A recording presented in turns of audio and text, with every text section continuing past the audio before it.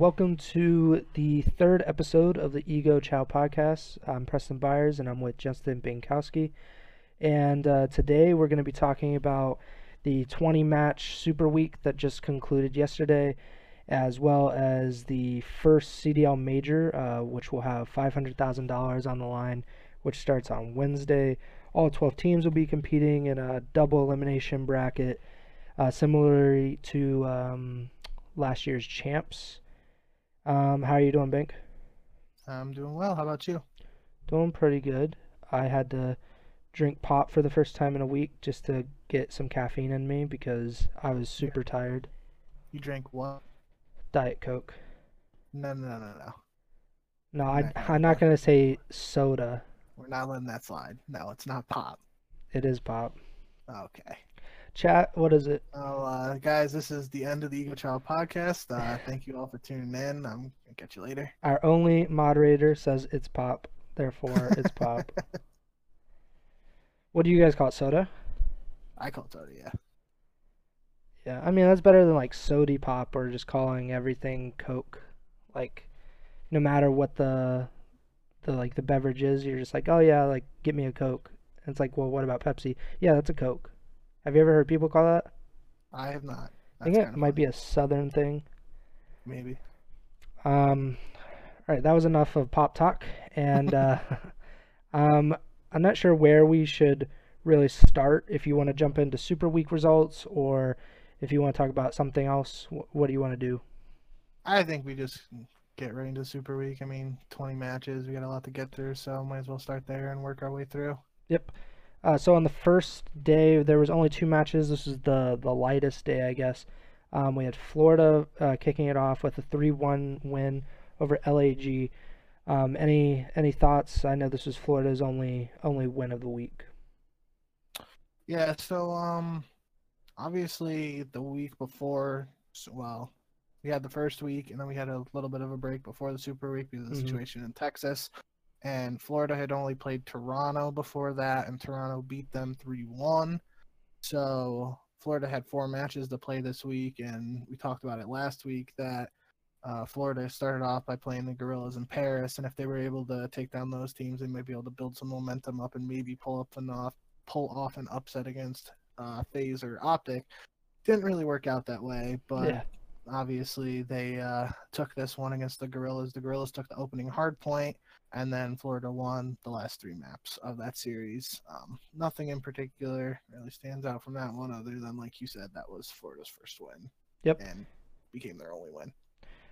Then the second match of the day was Atlanta FaZe taking down the Toronto Ultra 3-1. Um, I think neither of us picked Toronto to win this, but it was kind of, I don't know. At least I thought Toronto was a much better team, and this would be a really good test for them. And they didn't look bad or anything. They did pretty well. What are your lasting thoughts from this 3-1? I think the biggest takeaway from that one was that uh, before this, Toronto had looked really strong in hardpoint, and they lost both hardpoints against Atlanta. Obviously, the first map was a raid hardpoint. It was 250 to 247 Atlanta, so that's obviously close. The second hardpoint was Garrison. It was 250 to 128, so not as close. But still, this was. We'll get into Toronto as we progress through the Super Week, but some people had higher expectations for Toronto because they took down Florida. Florida Mm-hmm. had beaten Atlanta in the preseason kickoff exhibition match. So people were thinking, oh, maybe Toronto's one of these top teams.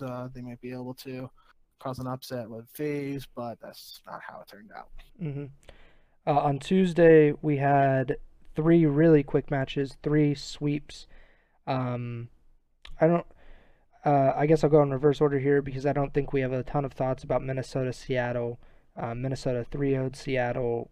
Seattle's what was it? The S&D streak. It came to an end, so that's something to note. And Minnesota actually won a hard point, which I believe they've won like one or two more since then.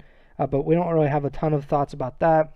New York got their first win of the season over London, and this was really, really quick. I believe you did the calculation. It was like 22 minutes of actual in-game time for New York to beat London, which is actually just crazy. And then the first match of the day was actually the real first upset of the entire Super Week, which was Paris sweeping Florida. So talk me through your guys, Mike's guys, Paris's winning champs crowd, them sweeping Florida.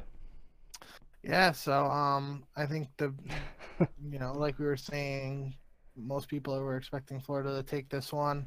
Um, the one of the big takeaways was the series started on Garrison Hardpoint. It was actually the first time this season we saw the hardpoint not come down to the 250 score limit, and it went down to the play clock or the game time. So Paris won 222 to 220 by letting that in-game time expire. And then Checkmate Search was 6-4 Paris, and Raid Control was 3-1. So, at least in terms of score lines, it was a fairly close series, but uh, Paris seemed to be in control for most of it, in my opinion. And yeah, like you said, it was really the first major upset we saw the Super Week. So, kind of set the tone for what Paris was able to do. At least they put up a fight throughout the rest of the week.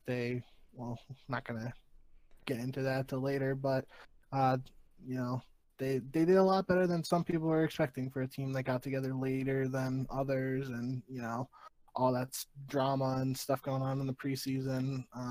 They surprised a bunch of people, and it started with this upset over Florida. Yeah, Um, I didn't have high hopes for Florida specifically, just because of how bad they looked in their first match. But I expected better out of them, and I didn't expect as much out of Paris. I'm not one of the more loyal supporters of the Paris is winning champs movement, but I definitely didn't expect that. Like if they were gonna beat them, I wasn't expecting it to be a sweep. no, yeah, definitely. And then, like you said, New York with that 3-0 win over to London. It was, as you said, 22 minutes and 49 seconds of in-game time, according to just like the time that shows on the scoreboard at the end of each match. So that's pretty quick. I think it was like a 10-minute. I think it was a 10-minute hard point, a 7-minute search, and a 5-minute control, or maybe I don't know. It was something like that Hmm. in that ballpark. So that was really quick. As this entire day was just 3-0, 9-0 map count for the day, so it was a pretty quick day in general, but obviously that match was by far the quickest. And then, as you said, Minnesota over Seattle, not a lot to take away from that, in my opinion. Although the Raid Search and Destroy, Minnesota won 6-5, and for Minnesota, their key to success this year so far has been Search and Destroy, and Seattle, who don't look like one of the strongest teams right now. It's a little bit interesting that that match was so close, but in the end, Minnesota pulled out the 3-0 win. Yeah, but we'll talk a little more about Seattle and just like how close they came to actually winning a few more matches or at least a few more maps. But Wednesday, we actually had a pretty competitive day. We had, I would say, we had our two first game fives, and then we had a really good series to end of the day. So let's start off at the top. Dallas 3-2 London, which is, I mean, Dallas is supposed to be one of the best teams, and London, you would presume, is one of the worst teams, but London gave Dallas literally everything they could handle. Yeah, and I think one of the key takeaways from this match was this was Dallas's first match of the Super Week, Hmm. and they, in their last match, obviously to end the other week, they lost to Minnesota in a series in which they won both hard points, lost both search and destroys, and the control to Minnesota. And this series, basically the opposite happened, where Dallas lost both hard points to London, but won both S&Ds to take the series. So obviously, the narrative around Dallas kind of shifted towards the end of the Super Week, but at this point, after their Minnesota and London series, people were starting to question Dallas in the sense of how consistent of a team are they. If they're dropping one mode to one team and then dropping a different mode to another team, some questions were arising at least earlier in the Super Week, but they seem to, I don't want to say turn things around, but they seem to like kick into another gear, I guess, towards the end of the Super Week. Yep. LA Thieves beat Seattle in Game 5. This was another series where a presumably top-ranked team was really tested by like a bottom-tier team. Seattle and London both got swept the previous day, and then they come out and force Game Fives against presumably superior opponents. Do you have any thoughts on Seattle nearly beating LA?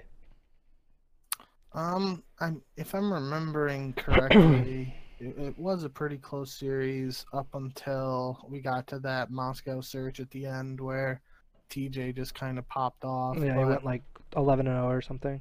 yeah, he just went nuts. And I believe it was in the same series because it was raid control. This is the series where Looney started the overtime by getting that unfortunate Yeah. triple team nade. So some things obviously didn't go Seattle's way, but they still took a search and destroy and a hard point map off of one of the other top teams in the league, at least in most people's eyes.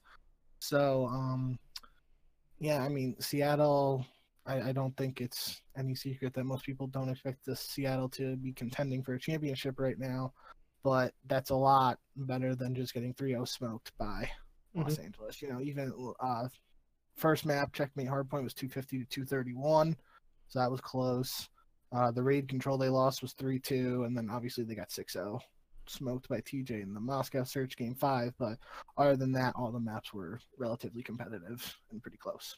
Yeah, Seattle throughout the week seemed like they they just they lost some of their like the opportunities that could have helped them win a match or win another map in a series.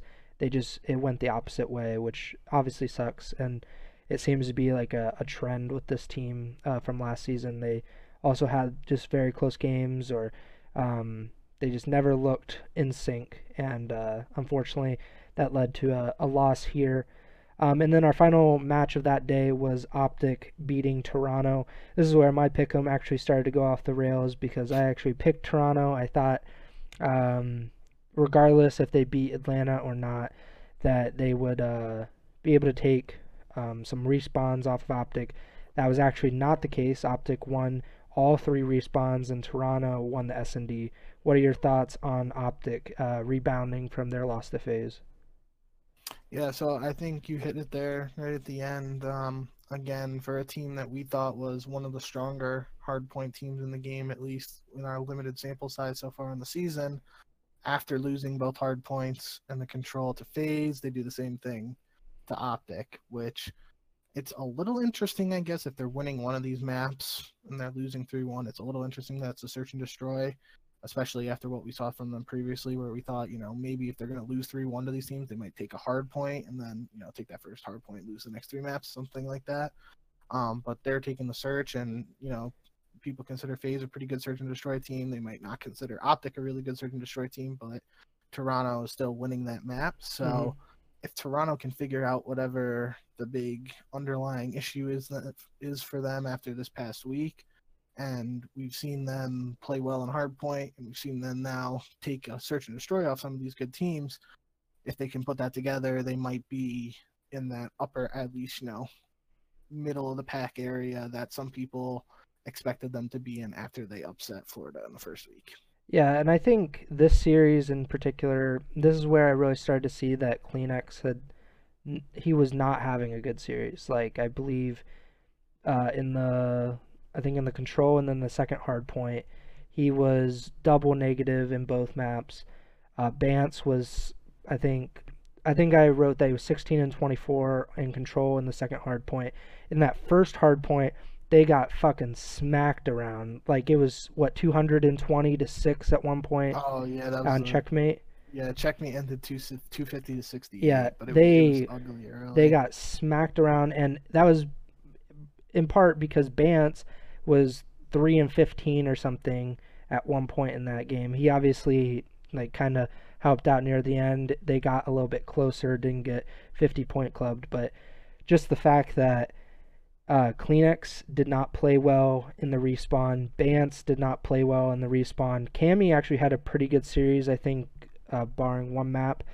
But when those two players are not even going even, or really just just keeping steady, it's got to be really hard, especially against Optic. It's like that team's so slay heavy. They're always slay heavy, And if you're just getting bounced off the map and you're double negative, there's no shot that you're going to win. Yep. And it's disappointing because they really fucked up my pick'em too. Because between this match and I believe the next match that they had, it did not go well for me. Um, let's move on to the next day. New York, they got another really quick win. It wasn't as quick as their win over London, but they 3-0'd Minnesota. Asim or Asim, I never know how to say his name. He destroyed again. He had actually a worse S&D game, which brought his KD down to 11 at that point, which is absolutely ridiculous. What are your thoughts on the Subliners having another really quick win?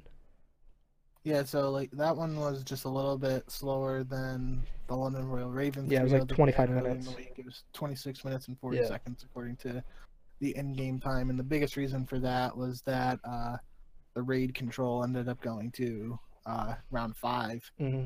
I'm pretty sure New York won the first 2 rounds, and then Minnesota won the next 2. So if New York won that control 3-0, it would have been faster than the London series because the raid hardpoint was 250 to 82, and the search was 6-0 New York. So another really good performance out of them. As you were talking about, Eason played really well this entire week, and especially in these early matches in S&D, he was just popping off. What did he had? So he went 22-2 in the first 2 S&Ds, I believe, for the Yeah, week, something yeah, he like did. that. So yeah, he played really well. Mac looked better. Obviously, we only had one match to base off his performance early in the season on before the Super Week. He looked like he was playing better this week at least. But yeah, New York looked like a good team, and especially we'll get into it with their match in the next day. But Hmm. they they look like a better team than some people might have expected, especially with the whole Zuma situation and everything that happened. They were in that boat along with London, where they didn't have as much practice as some of these other preset rosters. So yeah, they look good. I think we should group these next two matches together just because uh, they were nearly identical. Optic 3-1 LAG and Atlanta beat Florida 3-1. In both series, the underdogs, LAG, they won the first hard point, Florida won the first hard point, and then Optic and Atlanta just took over and took the rest of the maps. This actually seemed to be kind of a trend a little bit in some of these series where these you presume they're to be the favorites and they come out real slow and then everybody kind of gets their shit together and they turn up. What are your thoughts on Optic and Atlanta finishing out the day strong? Yeah, I think that's like you said, the biggest takeaway was they didn't win the first match, and it wasn't a 3-0, but they ended up getting the job done after that. Now, there could be a situation where they might have lost the veto, and that underdog team had the first pick in Hmm. the veto, so that could have been their map. Obviously, we don't know that for sure, but that's one thing that could help potentially explain how this happened. But other than that, yeah, just like you said, those teams took the first match, and then the other team took the next 3. Nothing really stands out to me. I'm actually having a hard time remembering those matches off the top of my head. But yeah, just turns out that it was another win for Optic, and obviously Florida, who beat Atlanta in the preseason match, weren't able to replicate that when it actually was a regular season match. Yeah, I think the only big theme was their groups play standings since they were both still competing for first place. Like if Optic or if Atlanta had lost, Optic would have had a chance. So that's really the only thing there. And then we move on to the next day. LA Thieves 3-1 London. That's LA Thieves' fourth win in a row. Any big thoughts about this game? Not really. Obviously, London previously in the week had that 3-2 loss to Dallas, in which they won both the hard points against Dallas, but in this match against the Thieves, they lost both hard points. The only map they won was the control. Um, Other than that, no major takeaway. Obviously, London is going to have a lot to work on, and we've touched on it enough with Parasite. Having London be in the Hmm. situation with 0, they aren't as practiced as some of these other teams, and they ended up going 0-5 this week, so that could be a result of that. But yeah, they just look like one of the weaker teams in the league at this time. Yep. Then we had Paris. I don't know if this is an upset because Toronto was kind of slumping, and Paris was kind of rising at the same time. But Paris, they beat Toronto in a 5-game series, and really killed Toronto's momentum. So what do you take away from this? Yeah, I think you can consider it an upset at least, When we started since the the week, last it time. was Yeah, it would have been a major upset. yeah. So at least based on that from the last time we talked, I think you got to consider it an upset. But as you said, Toronto went on this losing skid, and Paris seemingly was able to piece together at least some map wins. Actually, before this, they had won that Florida series 3-0. So this was their second win in a row, actually, after winning their first, or they went 0-2 in the first week and then won their next two matches. So, yeah, pretty good performance. Let me look real quick. I think that big takeaway was the Moscow Search and Destroy. Toronto won 6-0, and I believe that's the one where Methods had the 1v4. Um, that was pretty interesting, and Toronto won the Raid Control 3-0. So technically, both of Toronto's wins were pretty dominant. But Paris took both hard points, and they took Miami Search and Destroy. And I believe Miami has been one of Paris's go-to search and destroy maps, at least early in the season. I remember they played it against London in the Kickoff Classic, and I can't remember off the top of my head when else they've played it, but I believe it's been one of their go-to picks, at least so far in the season. So that could be one of their key to successes. Maybe if they keep on performing well on Miami, some teams have to veto that against them, and they have to, play another map. I don't know. Obviously, we don't know the inner workings of the veto process like that, but yeah, I think that at least on paper it was a major upset going into this week. And then we had a great game, a good storyline game. Dallas versus New York. Obviously, this was Clayster's first match against the Empire since he was dropped after winning the World Championship. And New York was also on the rise. They had just obliterated their first two opponents of the Super Week. And in terms of group standings, this was a huge game because with if Dallas had lost, they had no shot at becoming the first seed in the group, and probably would have been either third or fourth, depending on how the rest of the matches shook out.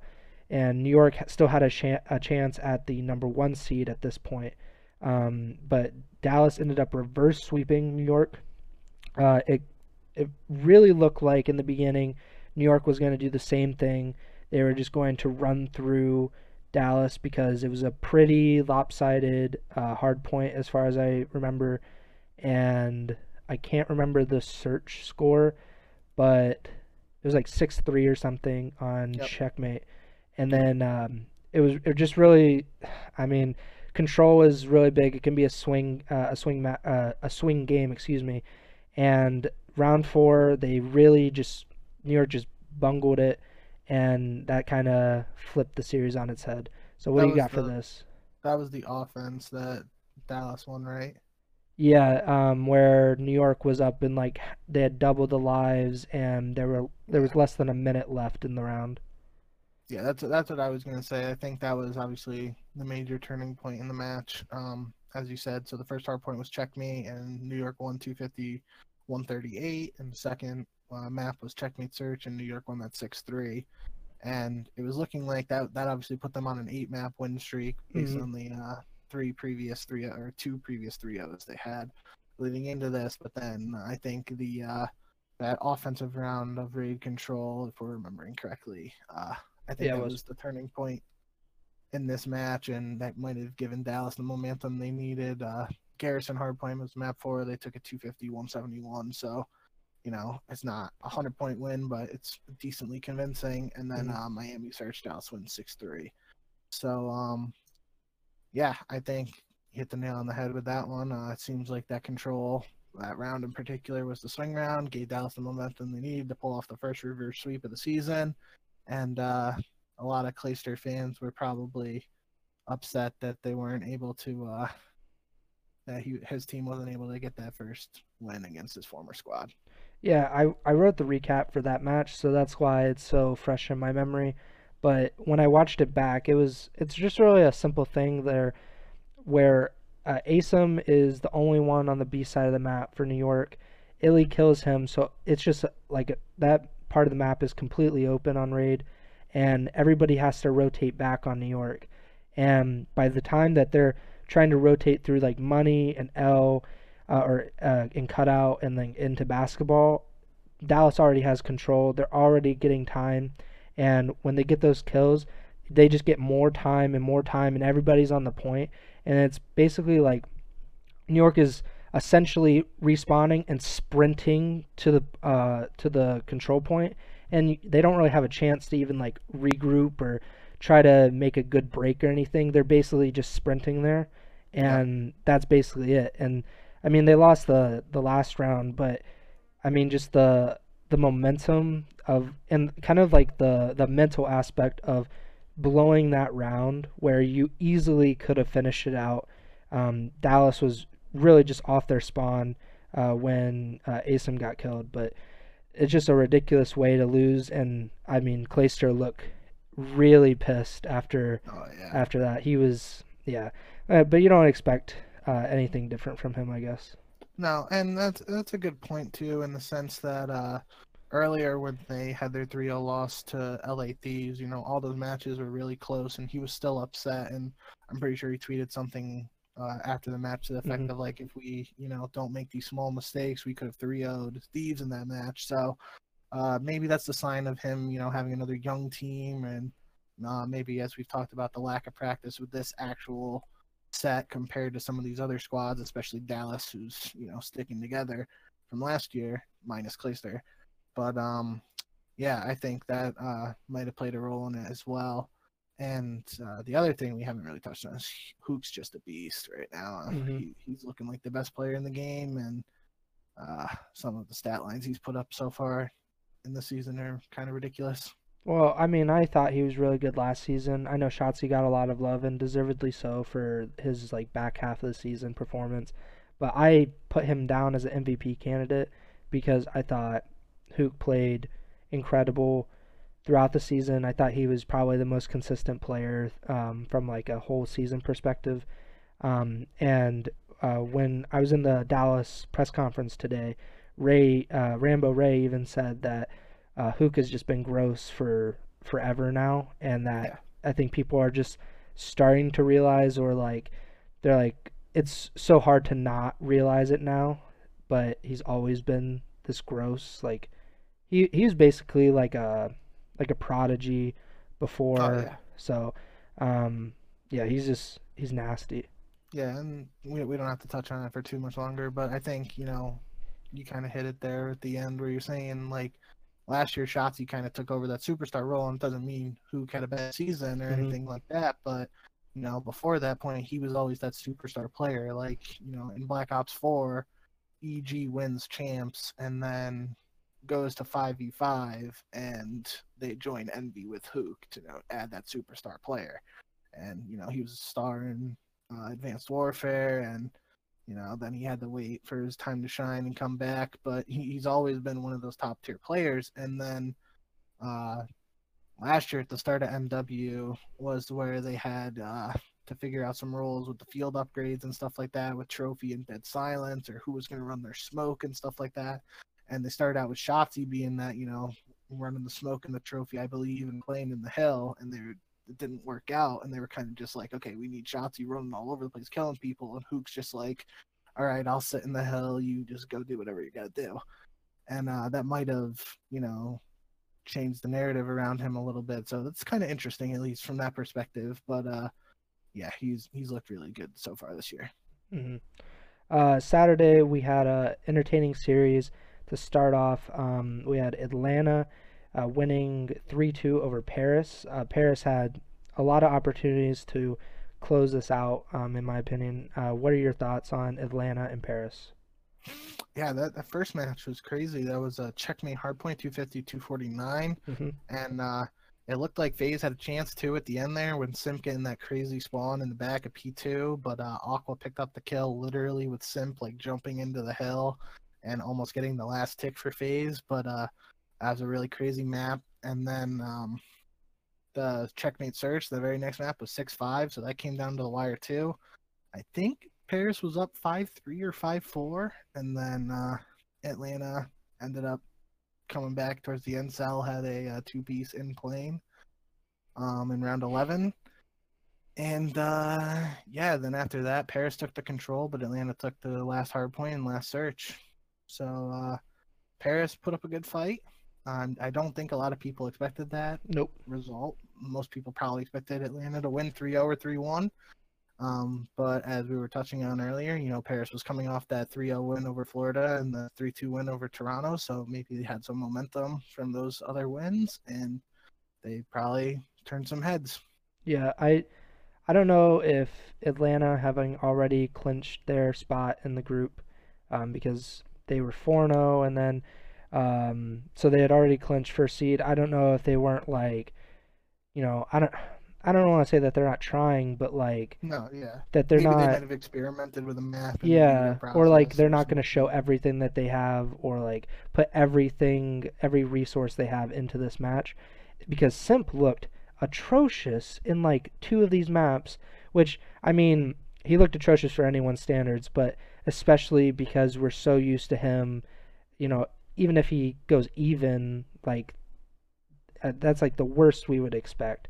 But he was at one point triple negative, I believe, in that control, Yeah, he had a bad control. and then he obviously turns it around and he has 32 kills in hardpoint.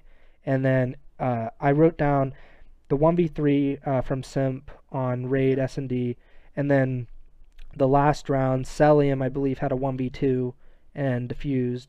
So just like two very unlikely scenarios really helped FaZe because they would have went down 4-3 on that search and destroy if Simp didn't 1v3, and obviously they closed out the map because Celium clutched. Like that's what you expect out of those guys, but it's also not something you should expect. It's not something that you should rely on, especially as you progress into the major. Some of these teams will be a little bit better in search. I still think Paris is, you know, at the back end because they didn't have enough as much time as the rest, and I just don't think they're as talented personally as like a lot of other teams. So maybe against a better team, they're not going to clutch these ones, and you're going to lose that search when you really need to win. Yep. I think, you know, Simp, as you said, I kind of didn't touch on it, but you did a good job there, you know, mentioning he had that uncharacteristic third map, but he flipped the switch and really popped off in the last two. And like you said, the 1v3 in that search. And then if we want to touch on it now, there was a little bit of the snaking drama starting with that map. Yeah, So we I should don't talk know. about it now. I mean, this popped up right after this match, and then it obviously popped up earlier tonight, maybe like an hour before we went live. Um, Basically, I think it started with the person who's brought it up. I think consistently is Slasher, and he's basically said like there's no room for snaking in our league, and Celium, at least in Slasher's opinion, is a major culprit in this, in that he's basically normalized snaking, and he does it enough to piss off a lot of players and a lot of teams. And Simp and Celium have obviously defended him and said like it's not as big of a deal as people make it out to be, and Celium is not the only player that does it.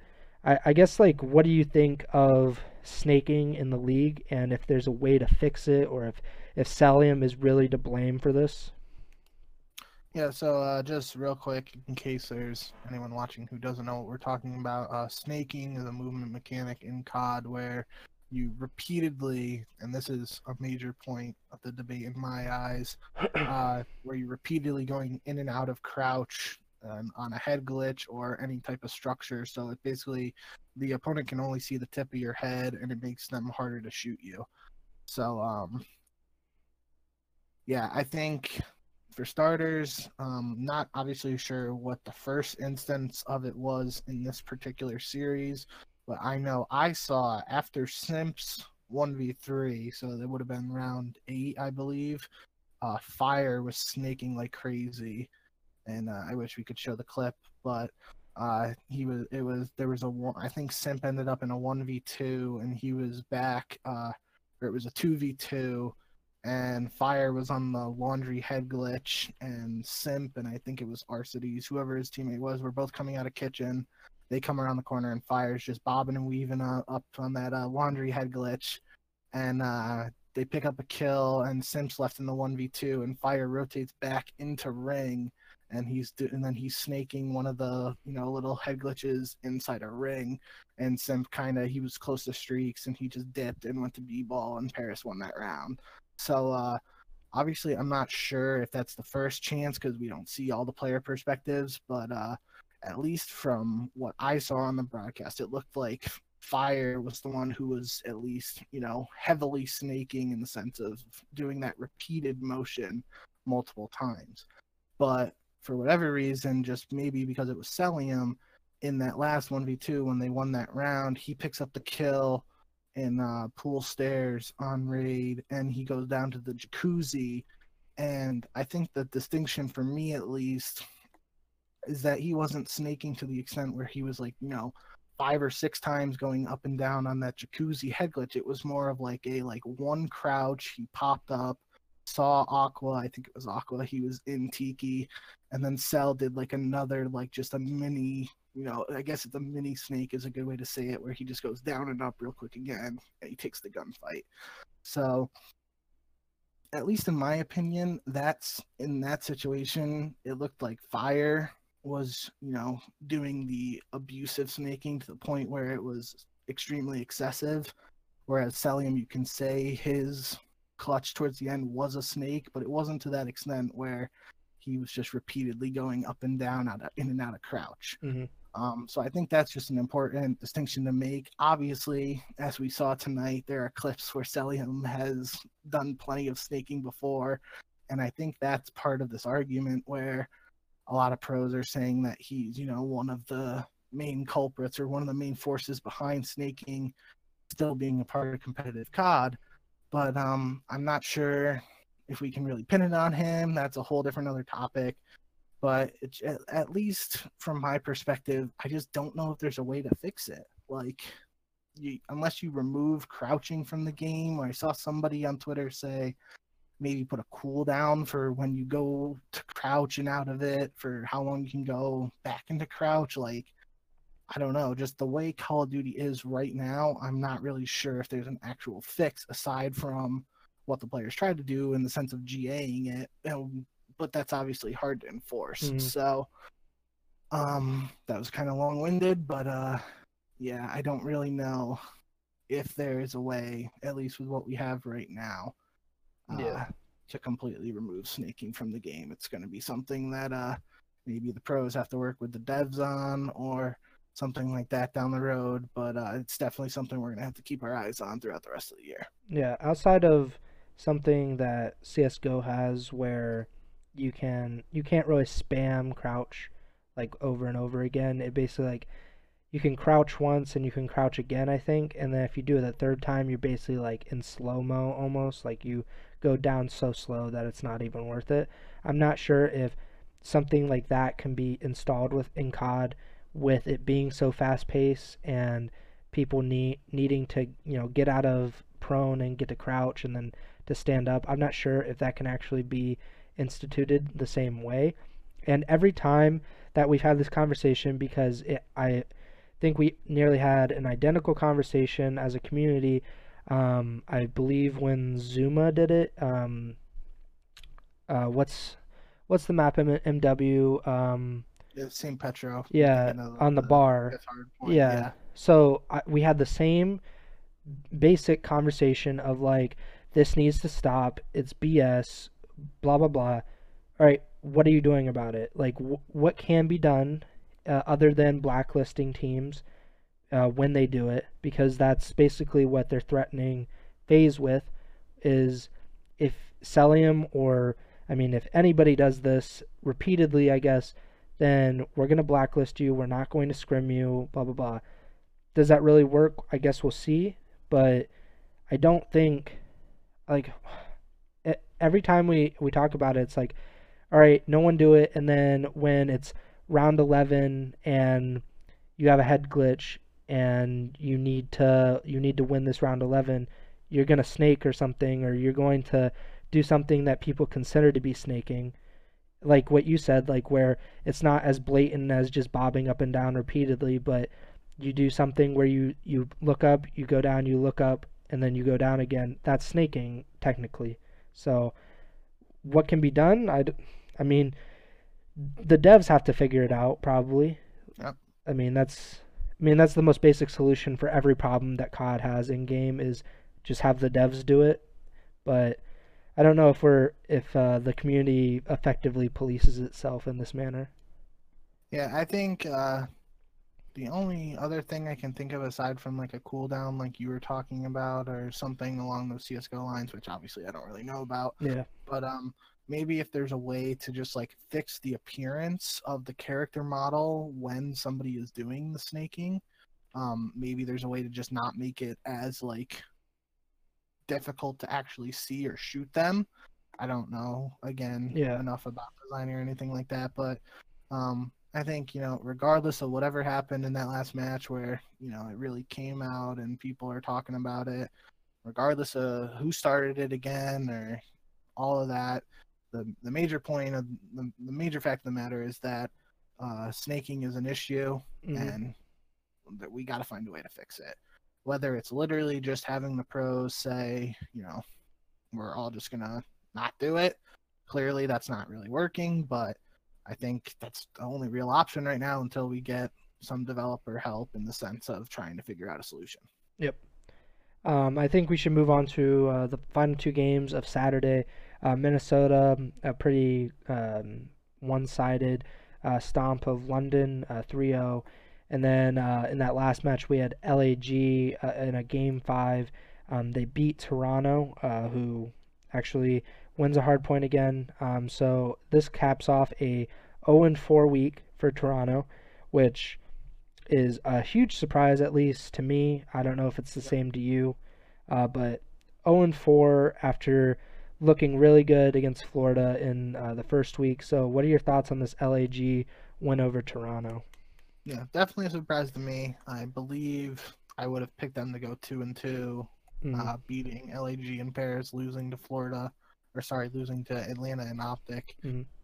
So it definitely was a surprise to me. But I mean, obviously, if I could have made the prediction the day before that match where they're already on this 3-game losing streak, I probably would have picked the Gorillas just based off of how Toronto had looked heading into that match. I think, as you kind of said, they got back on track, at least in the sense of winning a hard point again finally. But it, what they had done earlier in the week, where they had only won the searches against, they'd only won search against Paris, FaZe, and Optic, I believe, and they won control against Paris. So they get that hardpoint win, but then they lose both search and destroys to the Gorillas. And the Gorillas should be a good search and destroy team. We saw that kind of funny banter on Twitter with Methods and Silly, where Silly like tweeted his coaching link or whatever. I thought that was kind of funny. But yeah, that's kind of similar to at least what we were talking about with Dallas. Not saying they're similar teams, but just in the regard that Toronto was losing, or they were winning search and losing the hard points early in this week, and then they finally win that first hard point. Yes, maybe they might be able to pull this off, and then they struggle in search. So definitely seems like there might be some consistency issues with Toronto. Obviously, they're on a 4-game losing streak now, so they don't really have a lot of time to figure it out before the major this week. But they have a pretty good coaching staff, so they might be able to find a quick fix. But if they aren't able to, they might be headed home early from this first major. Mm-hmm. And I think that I don't really have a lot to say about this series, but I believe that Toronto's biggest issue has been control. I think they're 1-4 in control, and so that makes them 50% in respawns. And then I think They're about 50%, and S&D, I think they might be 3-4 or something like that. But I mean, for a team that you expect to be good in respawns, to be 1-4 in control, and to have a sub 500 record in hardpoint, it's going to be really hard to win. Like LAG is not a great respawn team, and you know, I just don't know. Like you can't lose control consistently and expect to win. It's just, especially when you're not an elite S&D team. Like I don't know, like who's a really good S&D team right now? I guess Minnesota is pretty good. Dallas has looked up and down, I guess, but if unless you're an elite S&D team, you can't really afford to lose control consistently, and Toronto has done that, unfortunately for their fans. Unfortunately for Yep. Benzie, basically. Um, and the last day we had kind of two like so-so matches. We had New York and Seattle, and Optic in Florida. Again, very similar thing from Optic Atlanta earlier in the week. New York and Optic both dropped the first hard point and then immediately won the next three maps. What are your thoughts on these two series? Yeah, those are, you don't have to touch on it too much, Yeah. but like you said, similar to some of the matches we saw earlier in the week, where that underdog team, at least in this particular match, Seattle wins the first hard point, New York wins next three maps, and then same thing, Florida, who were considered the underdogs, uh, heading into the match with Chicago, they pull off the win in that first hard point against Optic, and then Optic actually wins the search 6-5, wins the control 3-2, and takes the last hard point 250-178. So it was some close matches in that one, but at the end of the day, Optic pulled it out, and Florida, obviously the biggest surprise is them coming in last place because they went 1-4 just like Toronto, but obviously Toronto's one win was against Florida, so Toronto has that tiebreaker over them, and Florida technically comes in last place in the group, which I don't think anyone would have predicted before the start of stage one. Well, no, especially since they beat FaZe in kickoff, so that's a really big factor, I guess. And then the last match, perfect setup for CDL to have these two teams finish out the week. They were both vying for the first place spot. Basically, if LA won, they were first seed. If Dallas won, they were first seed. And, Dallas could have easily just have been in third because there would have been a three-way tiebreaker with New York and Minnesota, and they would have been underneath New York. But Dallas comes out really hot. Hook again just does his thing, and they sweep LA, and that kicked off a ton of drama today. But what do you think about Dallas coming out and asserting their dominance? Yeah, I think that's important to mention too. Just like you said, if Dallas had lost this match, they would have been the third seed Mm-hmm. in Group A, which means they would have played Optic in the first round of the major, which means either Optic or Dallas would have been in the losers bracket. I think that means, looking at my bracket I wrote down, they would have dropped down to losers bracket 4, whoever loses that first match in winners bracket. So that's obviously a pretty big deal. Uh, Dallas, I think if I had to pick between Dallas or Optic, I would probably lean Dallas, especially after this win over the Thieves. Mm-hmm. But still, that's obviously a really big match between two strong teams to be happening extremely early in that winners bracket of the first major. So that could have had big implications on the final standings of not only the major, but also in terms of how many points these franchises are getting. And obviously, CDL points mean everything going into champs. So, uh, yeah, that could have been a big difference compared to Dallas getting the first seed and having that bye in the winners bracket semifinals. Yeah, Um, this is also the first time that we saw LA really like look truly vulnerable, because even in that New York series where they won every game, it's like, I mean, they had dropped like two or three maps heading into this, to get swept is a really big shock. yeah, and I mean, technically, if I'm looking at this right, LA Thieves played Seattle and then London before this match against Dallas. So obviously, those two teams came in the bottom of their group, Hmm. and they had already played Minnesota and New York in the previous week. So maybe that had something to do with it. They were 4-0. Yeah, they were looking good, and they were 2-0 in this week, but they're obviously playing two of the weaker teams in their group. So maybe that had some influence on, you know, their performance or their level of practice. Mm-hmm. Obviously Dallas, even though Dallas played London, they went 3-2, so they played more maps technically. And then Dallas went 3-2 with New York, and obviously that was a heated match and a reverse sweep, so that was hard fought and pretty good practice. So maybe that had some effect. Obviously, not gonna really know without talking to the guys, but other than that, Dallas looked pretty strong in this one. They ended up taking that first hard point on Raid 250-212, and then Checkmate Search and Destroy was 6-5 with Krim getting that 1v2 at the end in round 11, where he got the kill in the 1v2, and then it was a 1v1 with Temp, and he just went for the defuse, and Temp didn't check it. So veteran play there. We always like to see ninjas, quote unquote ninjas. And then Dallas took the control 3-1. I believe Hook dropped like 30 something kills. I wrote that recap. I think he might have dropped 38. It was either in the control or hard point, but he had a really good map. I think it was the control where he had 38.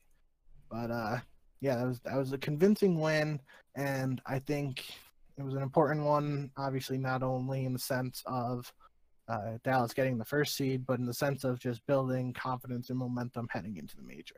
Yep. So with that, we're done with the Super Week. I guess I'll just quickly run through the standings. So in Group A, Dallas finished first, LA Thieves finished second, the Subliners finished third, Rocker, they lost a tiebreaker with New York, so they're fourth. Seattle finished fifth, and London, who did not win a single match, they're the only team in group stage that didn't win a match. They finished sixth in Group A, and then in Group B, we have FaZe 1, Optic 2, LAG, who actually have a losing record. They finished third because of a tiebreaker with Paris, and then Paris obviously got fourth. Toronto down at fifth, and Florida at sixth. Group B is definitely the bigger surprise out of these two, and that'll lead in to the $500,000 major, the first major of the CDL season. Similar format to champs last year, double elimination. So Dallas and FaZe, since they finished first in the groups, they are essentially 2 matches or 2 wins away from grand finals, which is ridiculous. I guess I'll try to pull it up here. Let me see if it'll actually work for me. Moment of truth. So, let's see, zoom in on this if this works. Oops. Alright, so here we can see the winners bracket, and here we can see the losers bracket. I believe they're kicking off the first week, or the first day, with the losers bracket. We have Toronto versus London, and Seattle versus Florida, and then those guys will play. Paris will play the winner of Seattle, Florida, and Minnesota will play the winner of Toronto, London. So let's start with Toronto, London. Any thoughts in your predictions for this match? Yeah, so I wrote down my bracket on paper, so for those of you watching in video, if it looks like I'm not looking at the camera, I apologize. But I think this is pretty clear cut. Even though Toronto is on that losing streak, I think they're going to end up taking this one. I guess London obviously hasn't won a match yet, and with Toronto on their losing skid, this might set up London for like best case scenario, at least in terms of their struggles so far, who they could have ended up playing for this first match. So maybe they're able to pull it off, but I think Toronto's going to figure it out and take this one. Yeah, I agree with you. I don't think London, they looked decent and sometimes, and then they just looked overmatched in some other matches. And I think Toronto is, I wouldn't say like a super good team, but if Kleenex and Bance do even remotely decent, I think they should win here. As far as Seattle, Florida, I guess I'll put my prediction down first. I think Florida will win this. Although neither of these teams looked particularly good, I really don't know what to expect. Florida should be a lot better than they are. And I guess I'm just thinking that they'll be better in this scenario. What do you think for Seattle, Florida? I think Florida takes this one too. But again, both teams had their struggles Hmm. during the group play. And now that I'm thinking about it, really, just all four of these teams that finished at the bottom of the groups, I guess you could make a case for either team winning each of these respective matchups. But at the end of the day, most people thought Toronto was going to be a stronger team heading into the season. Most people thought Florida would be a stronger team heading into the season. So uh, I think that's gonna end up being the case at least in these first round matchups, and I believe Florida will take this one. Yep. I think so. I guess we'll just. Do you want to keep moving through the losers bracket, or do you want to Yeah, go? Okay. So if you have Florida winning, we have Florida Paris in losers round two. Where you got there? I'm gonna go Florida 3-2. I think obviously Paris had the 3-0 win over them last time. Uh, Not really sure.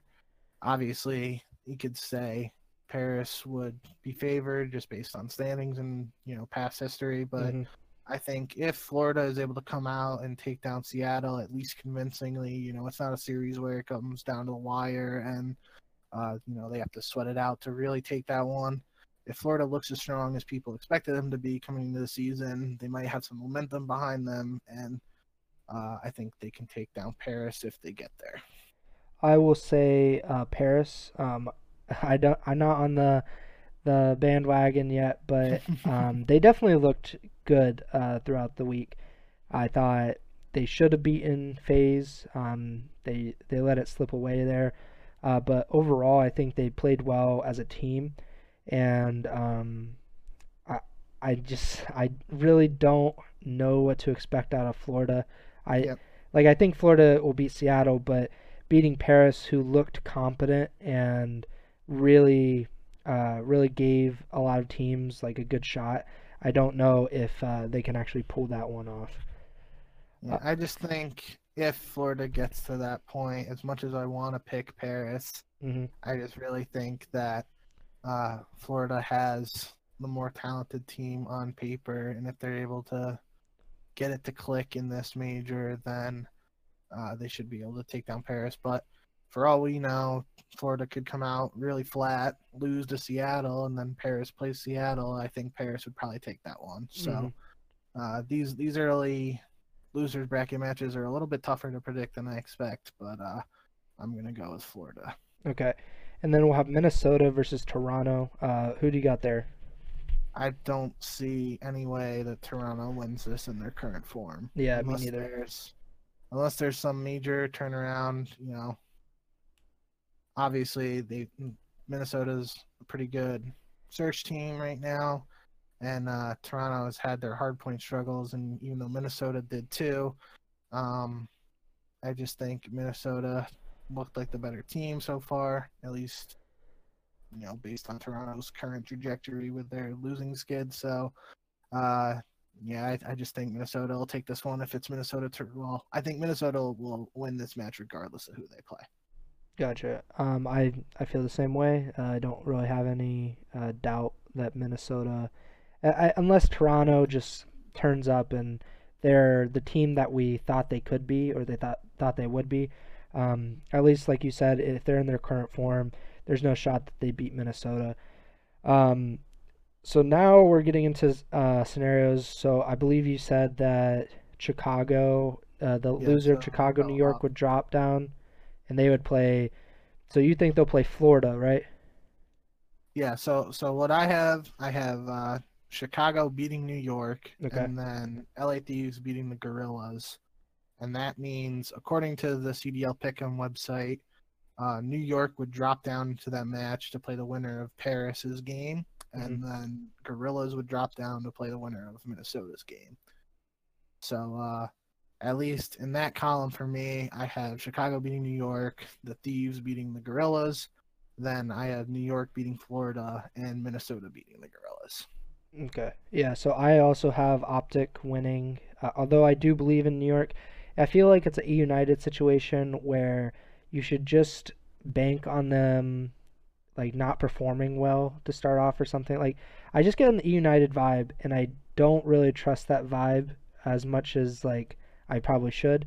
So I'll say Optic beats New York, and I'll say, I mean, I don't think really anyone's gonna pick LAG other than Benzie. So I'll say the Thieves win. So that would put New York versus Paris in mine, and LAG versus Minnesota. Can you? Josh just brought up a good point in chat. Can you pull up the CDL Pick'em website and maybe try it on there? Yeah, what is it? Just COD League, I Call of believe Duty so. League. I have it on Pick'em. Yeah, pick'em.callofdutyleague.com. Pick'em.callofdutyleague.com.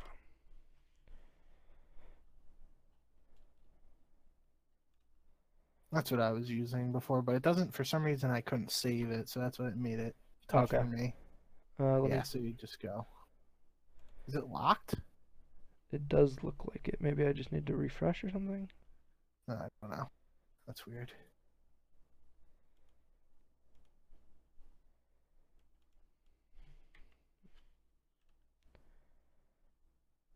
Oh well, we can just Yeah. go back to COD Game PD1. I guess it's fine. We can just talk through it. Yeah. So for you, you have.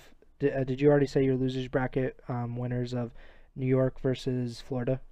Yeah, I took New York over Florida and then Minnesota over Gorillas. Okay, so I'll say I have New York versus Paris.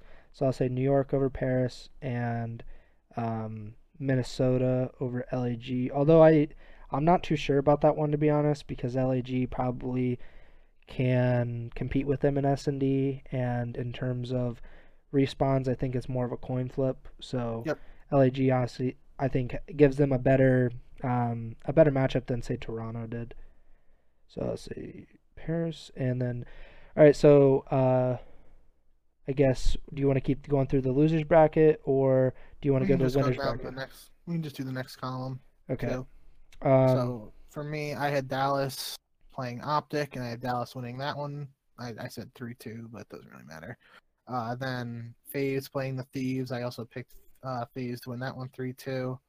And then according to the Pick'em doc, this is where they flip, and the Thieves, based on my bracket, the Thieves would drop to the top of the losers bracket, and Optic would drop to the bottom of the losers bracket. So it would be for me Thieves versus New York and Optic versus Minnesota, and I picked the Thieves and Optic to win those. Okay. So in the winners bracket, I have Optic beating Dallas. I Ooh. think Optic really made me a believer. I think that they're improving, and I don't know. I think Optic matches up really well with Dallas. I think this is a much better team from last season. I guess the Huntsman from last season with Dashi. And I have Atlanta beating LA Thieves. So I would have, what would that be? The LA Thieves versus New York. Yep. So I would probably say LA Thieves beat New York. And then, you would have Dallas versus Minnesota rematch. oh yeah, Dallas easy over Minnesota. Oof. I mean, I think once shame on you. Second time can't do it again. So I think Dallas beats Minnesota. I think they're an improved team. Uh, I think that was their second match of the season. Yeah. They got to see a lot more of other teams and got to see more of Minnesota. So I'll say Dallas over Minnesota. Oh Jesus Christ, I'm getting so confused with the bracket now. We're almost done. We're almost done. All right, so that would put So the winners now- finals as FaZe versus Dallas in your scenario. Yep, and I have FaZe winning 3-2. Okay, so And then, okay, you just do yours. I'd Just say your winners bracket. Atlanta over Optic. Okay. And then for you, you would have Dallas versus the Thieves in the losers bracket semifinals. I have Thieves versus Optic. I would pick Optic. Yeah, and I say Dallas over LA. Okay. So then you had, what was your winner? Your winner's final was Atlanta Optic. Yeah, and Atlanta wins. So then so we both have Dallas Optic in the losers final. And I picked Dallas to win that one. I'll say Optic to win that one. Okay, so then I have Atlanta Dallas in the finals. You have Atlanta Optic, and I'm gonna pick Atlanta. I'm gonna pick Atlanta as well. I'm gonna pick Dallas then. Well, Mike made the pick'em for this season. He asked us who we thought the stage one winner would be, and I said Atlanta.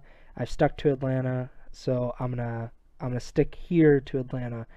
Yeah, I think, uh, like just from a or not gonna obviously like I don't even like count the pick'em and stuff, but I think Atlanta overall is the best team. I think that they've shown that other than the matches where Simp did not play well, I think they played really well other than that.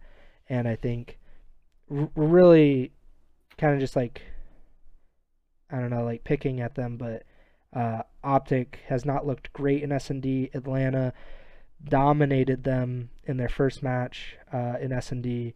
So, I mean, what's your reasoning for, I guess, you have Atlanta and Dallas. Why do you think Atlanta would beat Dallas? I think I picked in both scenarios. I have Atlanta winning 3-2. Uh, just in the past, the core of the Atlanta team has played really well in Game 5 scenarios. Especially we saw last year. They had, it was kind of became a meme to the point where they were just clutching up constantly in those Game 5s. And obviously, as our boy Trem knows, Dallas is supposed to be a pretty good search and destroy team. So Mm-hmm. I think if it does go Game 5, it'll definitely be a good match either way. And that's why I don't really. I think Atlanta's going to end up taking it, but I don't really have as much of a problem as saying Dallas will win it just for the sake of being different from you. I think Yeah. either of those teams, if they make it to the grand finals, especially if Dallas,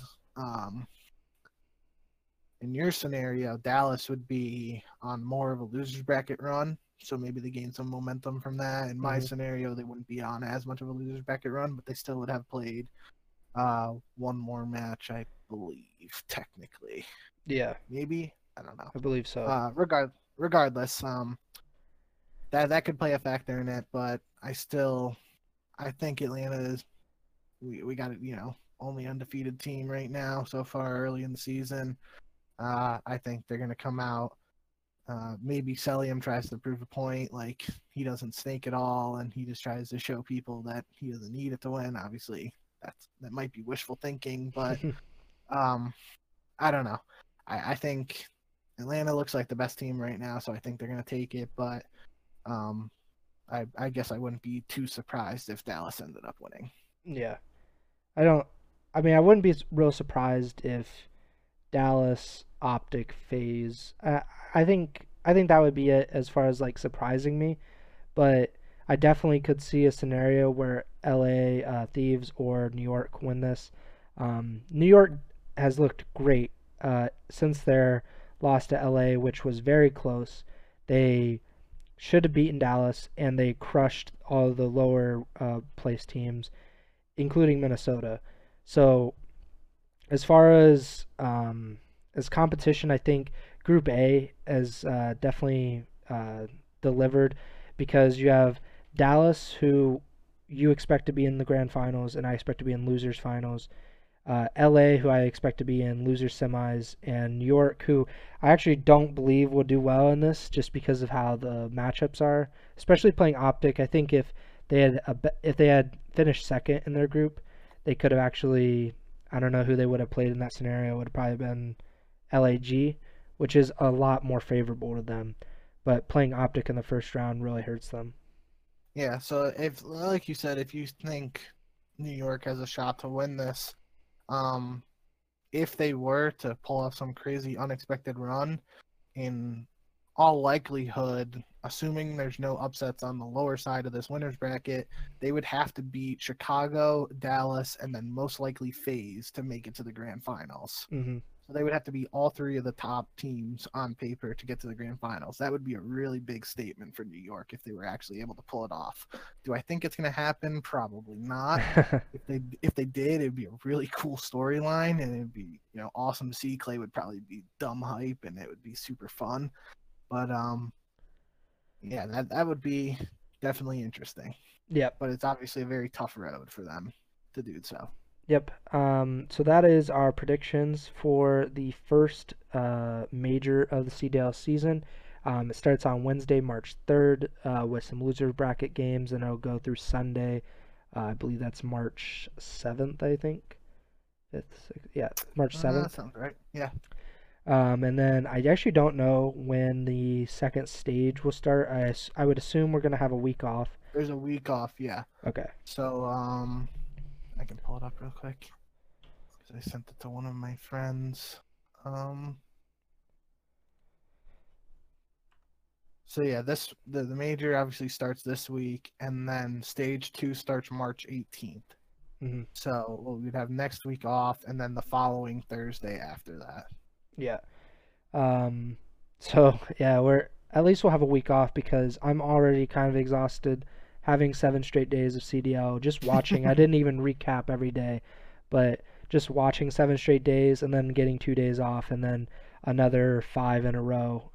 It's pretty exhausting from a viewer standpoint. I can't imagine like the players and the coaches they're preparing and they really need to be on their A game this week because $500,000 is on the line and a lot of CDL points. I'm not Yep. sure what the entire breakdown is, but I believe you get like 40 points or something if you win. You get 75 points if you win, and that's Yeah. more than double what Atlanta got for winning all of their group play matches. So it's really important in terms of standings for the next stage and for the champs down the road, which is actually about 4 months away or 5 months away. Damn. Yeah, That's crazy. yeah, because they started later this season a little bit, so we actually are a little bit farther down in the season than we were last time. I guess I wanted to do an update for who's getting dropped first. This was a question I believe Benzie had, or I don't, maybe Hype. No, it was hype. Benzie brought up the Kerm Clay debate. Yeah, so Hype brought it up a few weeks ago. He basically asked us who we thought would be the first player in the CDL to be dropped, and you picked Parasite from London because I mean they've just had a. I mean this was before they lost all 5 matches, but they had a lot of visa issues with Zero, and he was more just a fill-in. It seemed to be, and after 0-5, I don't think that they're going to change. I think you're right on. Let's just say that. I just think it was obviously the easiest Yeah. and most logical answer from the simple fact that they announced him as a 2-week contract player. So Mhm. obviously, I don't remember the exact terms of the 2 weeks when they announced it, but I'm assuming they could sign him to another 2-week contract depending on what's going on with Zero.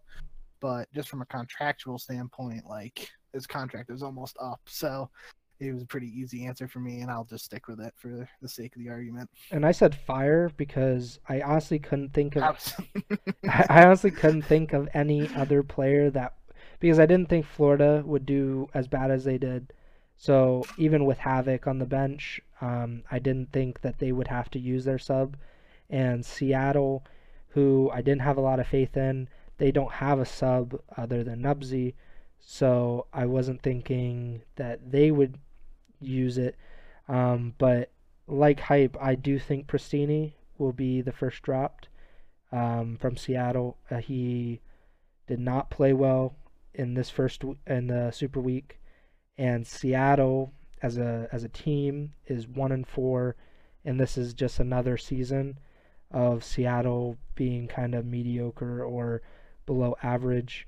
And I think that they'll actually want to try to make a change. If it's not Pristini, I did think that Slacked might be it because Havoc is there, and having a substitute already on your team on salary, I think that's not the. It's not unlikely anymore considering how bad they did in Super Week. Okay, so just from that, you kind of segue into this. If Seattle ends up dropping Pristini, what do you think their follow-up move is? I don't think Nubsy would be starting. I don't really know. I feel like who's like a really good challenger player now? Like who is the next guy? I mean, Wester has played well. Um, I, One of the I Leicester guys could be an option, but I don't know if they want to break up. for yeah, Um, Hype just brought up John in chat. That would be really interesting. Another option that I don't know if you would want to leave his current situation because New York Subliners Academy looks strong, but Saints. Saints, Yeah, yeah. Um, Other than that, if Zaptius and Venom are both good young sub players too. But I don't know if Leicester is planning on breaking up. We already had that talk about with the Paul X not wanting to join London initially. So not really sure how that would go. But yeah, Seattle definitely has some options if they want to go down that route. I don't know if they're going to make a move this early, but we'll see. If I have to give a different answer too, just real quick, a curveball, I guess, with the London situation could be they drop somebody else and bring in Afro. If Afro's visa gets approved before Zeros or something like that. I don't really know much about him, but he's a pretty hyped up European amateur player. So maybe they could make another change. I don't know, not necessarily saying they would drop Parasite for Afro, but they're 0-5. If they lose their first match against Toronto in the major, they're 0-6. They don't have a series win. I think they would be the team that would most likely want to make a change this early if any of the teams want to make an extremely early change. yeah. I mean, London has definitely gotten screwed by the visas. Like they would never even had, they would never signed Parasite. I don't know if they would have ever signed Afro, or at least when they did. Yeah, like you said, I don't really know what his visa issue is, or like if he's in the States, or if he No, can even. Afro's in Europe. Yeah, so like, can he get to the States if they need him like immediately? Um, Well, that's what I'm saying. Like, if for some reason Afro can get his visa before Zero, yeah. maybe they decide to play Afro instead. That would be the only situation where I think London makes a different move than what other people are expecting. Yeah, and as far as other teams, I think I don't know if Florida will actually make the move just because they might think, hey, we can get through this. This is just like a rough patch, and we'll be able to get through it. But just the fact that they were so disappointing compared to what people expected out of them. Um, I don't know. Maybe it's just kind of like something needs to change. And who's the worst performing player on our team right now? Okay, let's get him out. Bring in someone else. Yeah, Um, I think if we see it, I really don't think we'll see a team make a crazy change after this first major. I could be wrong, but I think it's still really early and we might not see it. But I do think the interesting thing is that Florida is in a situation where they have Havoc on the bench. He's in the U.S., obviously, and he could come in and replace somebody if they feel like that's necessary. So obviously, it's tougher with Seattle. They don't really actually have a bench player right now, so they would have to go out and sign someone that they want. And London is dealing with visa issues. I guess Toronto technically has Insight on their bench, so if mhm. Toronto loses to London and they feel like they need to make a change, they could bring Insight in for someone. But other than that, yeah, I think Florida has just having Havoc on that bench at least gives them the option. Do I think they'll exercise it? Not. I don't think so, especially because I think they're going to come out and win 2 matches in the lower bracket Mhm. here. Um, but yeah, I guess we'll have to wait for another 2 weeks to find out. Yep. I don't. Yeah, like you said, I don't know if we're actually gonna have like a roster mania or like a mini roster mania after stage one. Even with some of those teams underperforming. Um, I don't know if you want to talk about any of these other subtopics that we have in the doc right now, or if you want to touch on them or anything. Um, Not really. I guess, if anybody has any questions in the chat, we can go ahead and talk about that. I guess we can just end off on what was maybe one of your funniest or one of your favorite things you saw on Twitter today with the whole drama situation. Um, I don't know. I kind like it wasn't even on Twitter. It was in our Slack chat. Just seeing people that aren't used to the COD personalities clashing and seeing their reaction to things is really interesting because I'm kind of like I'm not saying I'm immune to like what was happening because I had reactions to them, but I'm just kind of used to Hastro trolling and kind of poking the bears and stuff after wins and everything. So it wasn't like a huge deal. Just the fact that it blew up like it did and it became more personal than I was personally expecting. That was crazy. I thought they were just kind of getting a banter, and then Jack literally went for the throat. So I don't know. Like, it was a pretty crazy day overall on Twitter, but pretty entertaining. Yep. I saw. I want to make sure I get it right before I say it. I think it was Slasher though. Oh crap, Twitter's going slow for me. Um, yeah. So Slasher said, "Well, what do you have as your number one COD Twitter day? Hastro versus Courage and JCap, or my personal fave Haggy versus Zaptius?" I think I would have to go with the Haggy Zaptia situation in that debate, but today was up there. It was definitely an interesting one. I feel like this happens every like 2 or 3 months where people get so riled up at just like the smallest crap, and then it just turns into something huge. It turns into like an all-out Twitter war, which is fun because this never happens like the NFL. Like you might have No, like a subtweet or something from one player or like a few players, but you never have a literally it's basically like Jerry Jones and I don't know like what a content creator would be, but like just literally Jerry Jones going at it with people on Twitter would be hilarious. And this is not even like the most it'd be like unusual Jerry thing. Jones versus Romo. I guess that's Yeah, the closest comparison. basically, it's Someone who used to play under him now has a different job in the scene. it's honestly ridiculous, but I mean, I'm so happy that we get to. I mean, we didn't get to like really cover it in depth or anything, but just to be able to witness it, and I still get paid to write about this and watch it and everything. That's awesome, to be honest.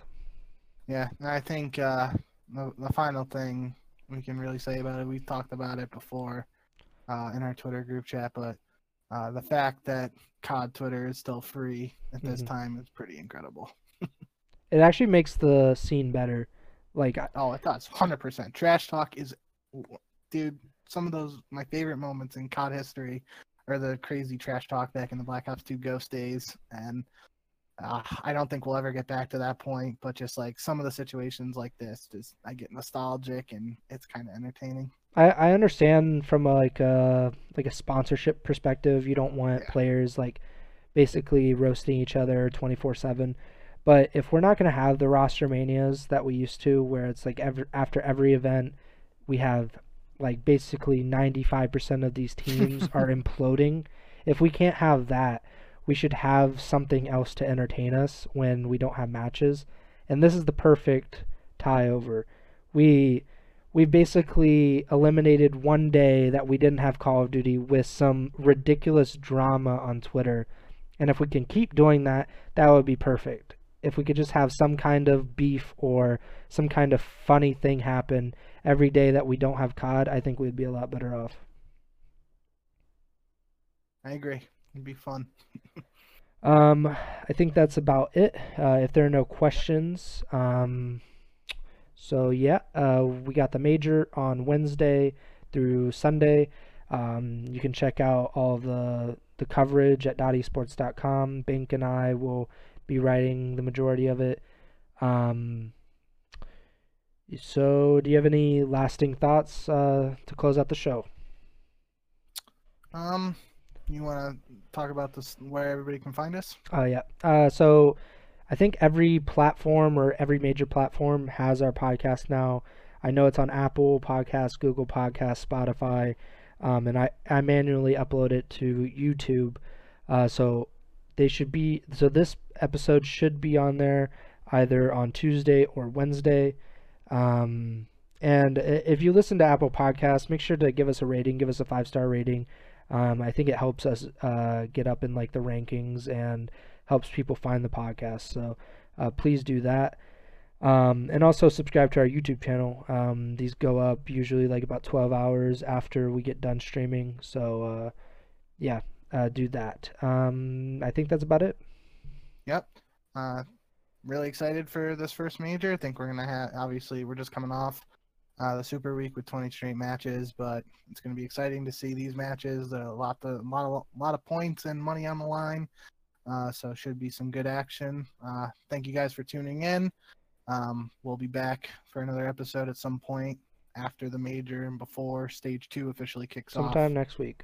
Yep. But other than that, thanks for tuning in, and always remember to send the chow. All right, we're good.